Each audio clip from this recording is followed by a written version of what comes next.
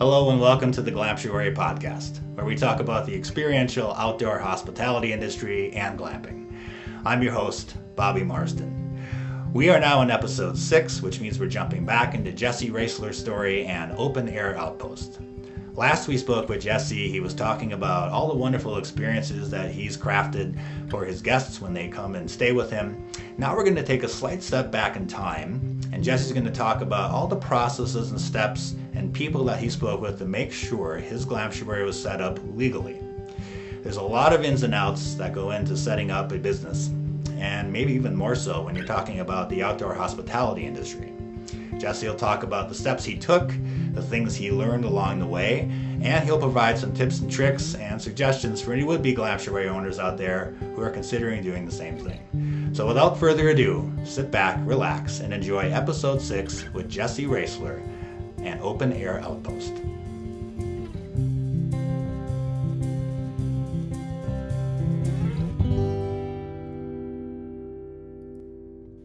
Hey Jesse, good to see you again. Hey, good to see you, sir. Last we spoke, you had installed some kayaks. Yeah, it's going great. Kayaks are set. We just also installed 2 docks. There was an old aluminum dock there where the water is shallow. That's sort of the kayak launch area. We put in a new dock there. We wanted a different feel for what it is and to have a nice patio for seating.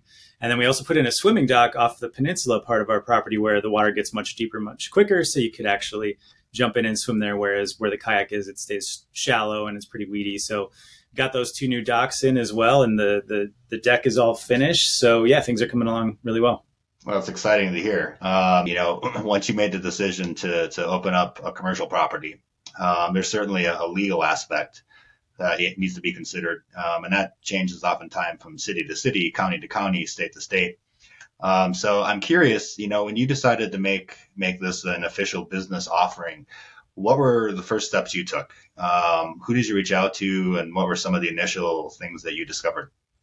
Yeah, so I had a tiny bit of experience with this. Our current home we bought as a second property initially, and we had rented that out. We never put it up on Airbnb or anything like that, but just rented it out to people in our network before we moved there full time. So I had a little bit of experience. I used a site called Lodgify, but also just in research found out, you need certain types of permitting from the county to make it official, especially if you're going the Airbnb route. So what I had initially found out is that you would want to apply for what's called a tourist rooming house permit in our area.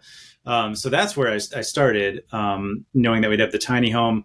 I went that route and the county said, actually, you know what, because of the nature of the structure, it's actually built on a trailer. So it's actually more considered like a camper. So they said what we would actually need is a camping ground permit. So that's what we had to do.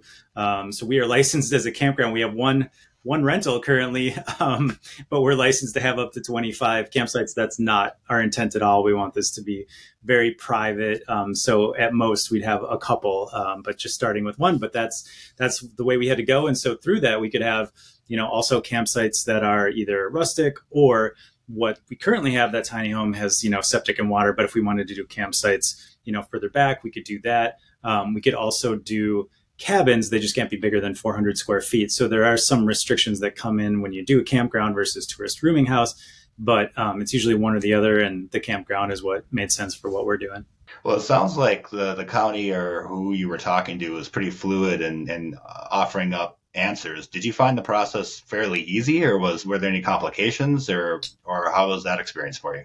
Yeah, that part of the process, I think I got really lucky. Like our county representative, our zoning person was just really helpful. Like he, came out and we kind of talked through what our plans were, and he advised us. And then, there's different permits as you go along. Of course, you need, your permit to rent it. But prior to that, you got to get, for your well, your septic, like all that stuff. And luckily the septic company that I worked with, they handled a lot of the permitting because you need that both from the county and the state.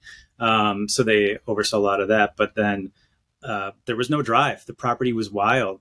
So we put in a driveway. There's a permit for that.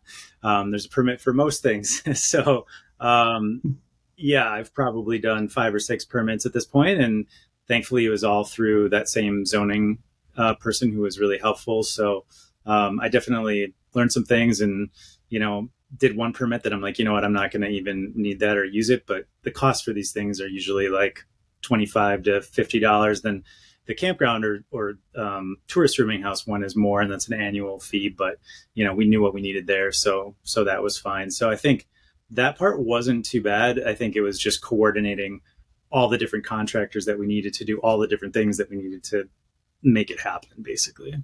When you were going through the zoning process and permitting, do you have any ideas initially before you started to suss that out that maybe weren't going to be possible, or through the permitting zoning process, as you learned what could be possible, did that inspire you to come up with any ideas that you're going to eventually put into action?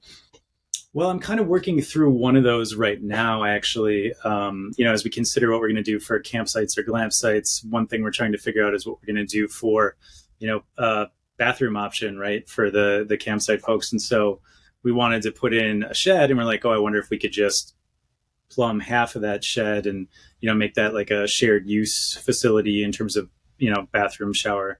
And that's getting a little bit complex. So that's something I'm trying to navigate right now. So other than that, I think it was more straightforward, but just mixed use structures are tricky. So I still don't know exactly what we're going to do there, but we're working on that right now. Well, I'm sure you can figure that out. And then, for other people that are listening to this, is there any advice that you would have for them of someone that hasn't broken ground yet? They're just in the ideation phase with their land of maybe what they should be thinking about first, if that's contacting a county official just to kind of figure out the lay of the land, pun intended, or where would you recommend that somebody start? Yeah, I think that's great. Both talking to the county official, like just call the zoning office and see you get and say, hey, I've just got some big picture ideas, some questions. I think that's a great place to start, because just reading, like trying to find out, like clicking through the county website and trying to be like, okay, which permit do I need? It can be a little bit intimidating because there's a lot of permits there, and the language is, some of it's more legal or zoning language, so that can be tricky. So I think find yourself a good zoning inspector that you could lean into and ask those questions to. I think that was really helpful for us. Well, we appreciate the advice. I'm sure a lot of people that are listening to this also appreciate that. And one thing I'm excited to talk with you about, which we'll do in the next episode, is marketing and advertising, which can be a very daunting thing. And you have an extensive background in it, and you've done documentaries, shows about this very topic when it comes to outdoor hospitality. So I'm very excited to just hear, how you took all those skill sets that you've been acquiring over the years, and now you're able to apply it to your own business, which I have to imagine is pretty exciting. Yeah, that's the fun part. It was the fun part. It continues to be the fun part. So yeah, I can't wait to get into that. Cool. Well, I'll let you get back to it. Sounds great. Thanks, Bobby.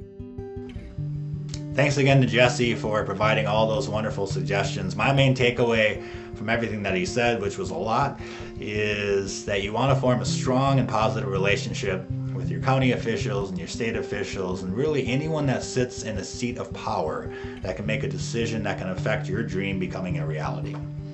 Relationships are key. And in the next episode with Jesse, we're going to talk about the relationships that he's able to form with would-be customers.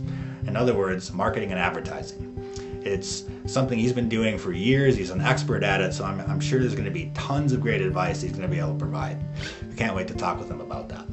If you'd like to follow along with Jesse's story or Etienne's story or our podcast in general, we'd encourage you to visit us on our website, which is www.glamptuary.com. That is www.glamptuary.com.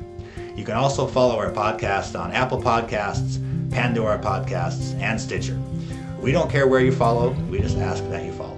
Thanks so much for joining us, and we'll see you on the next episode.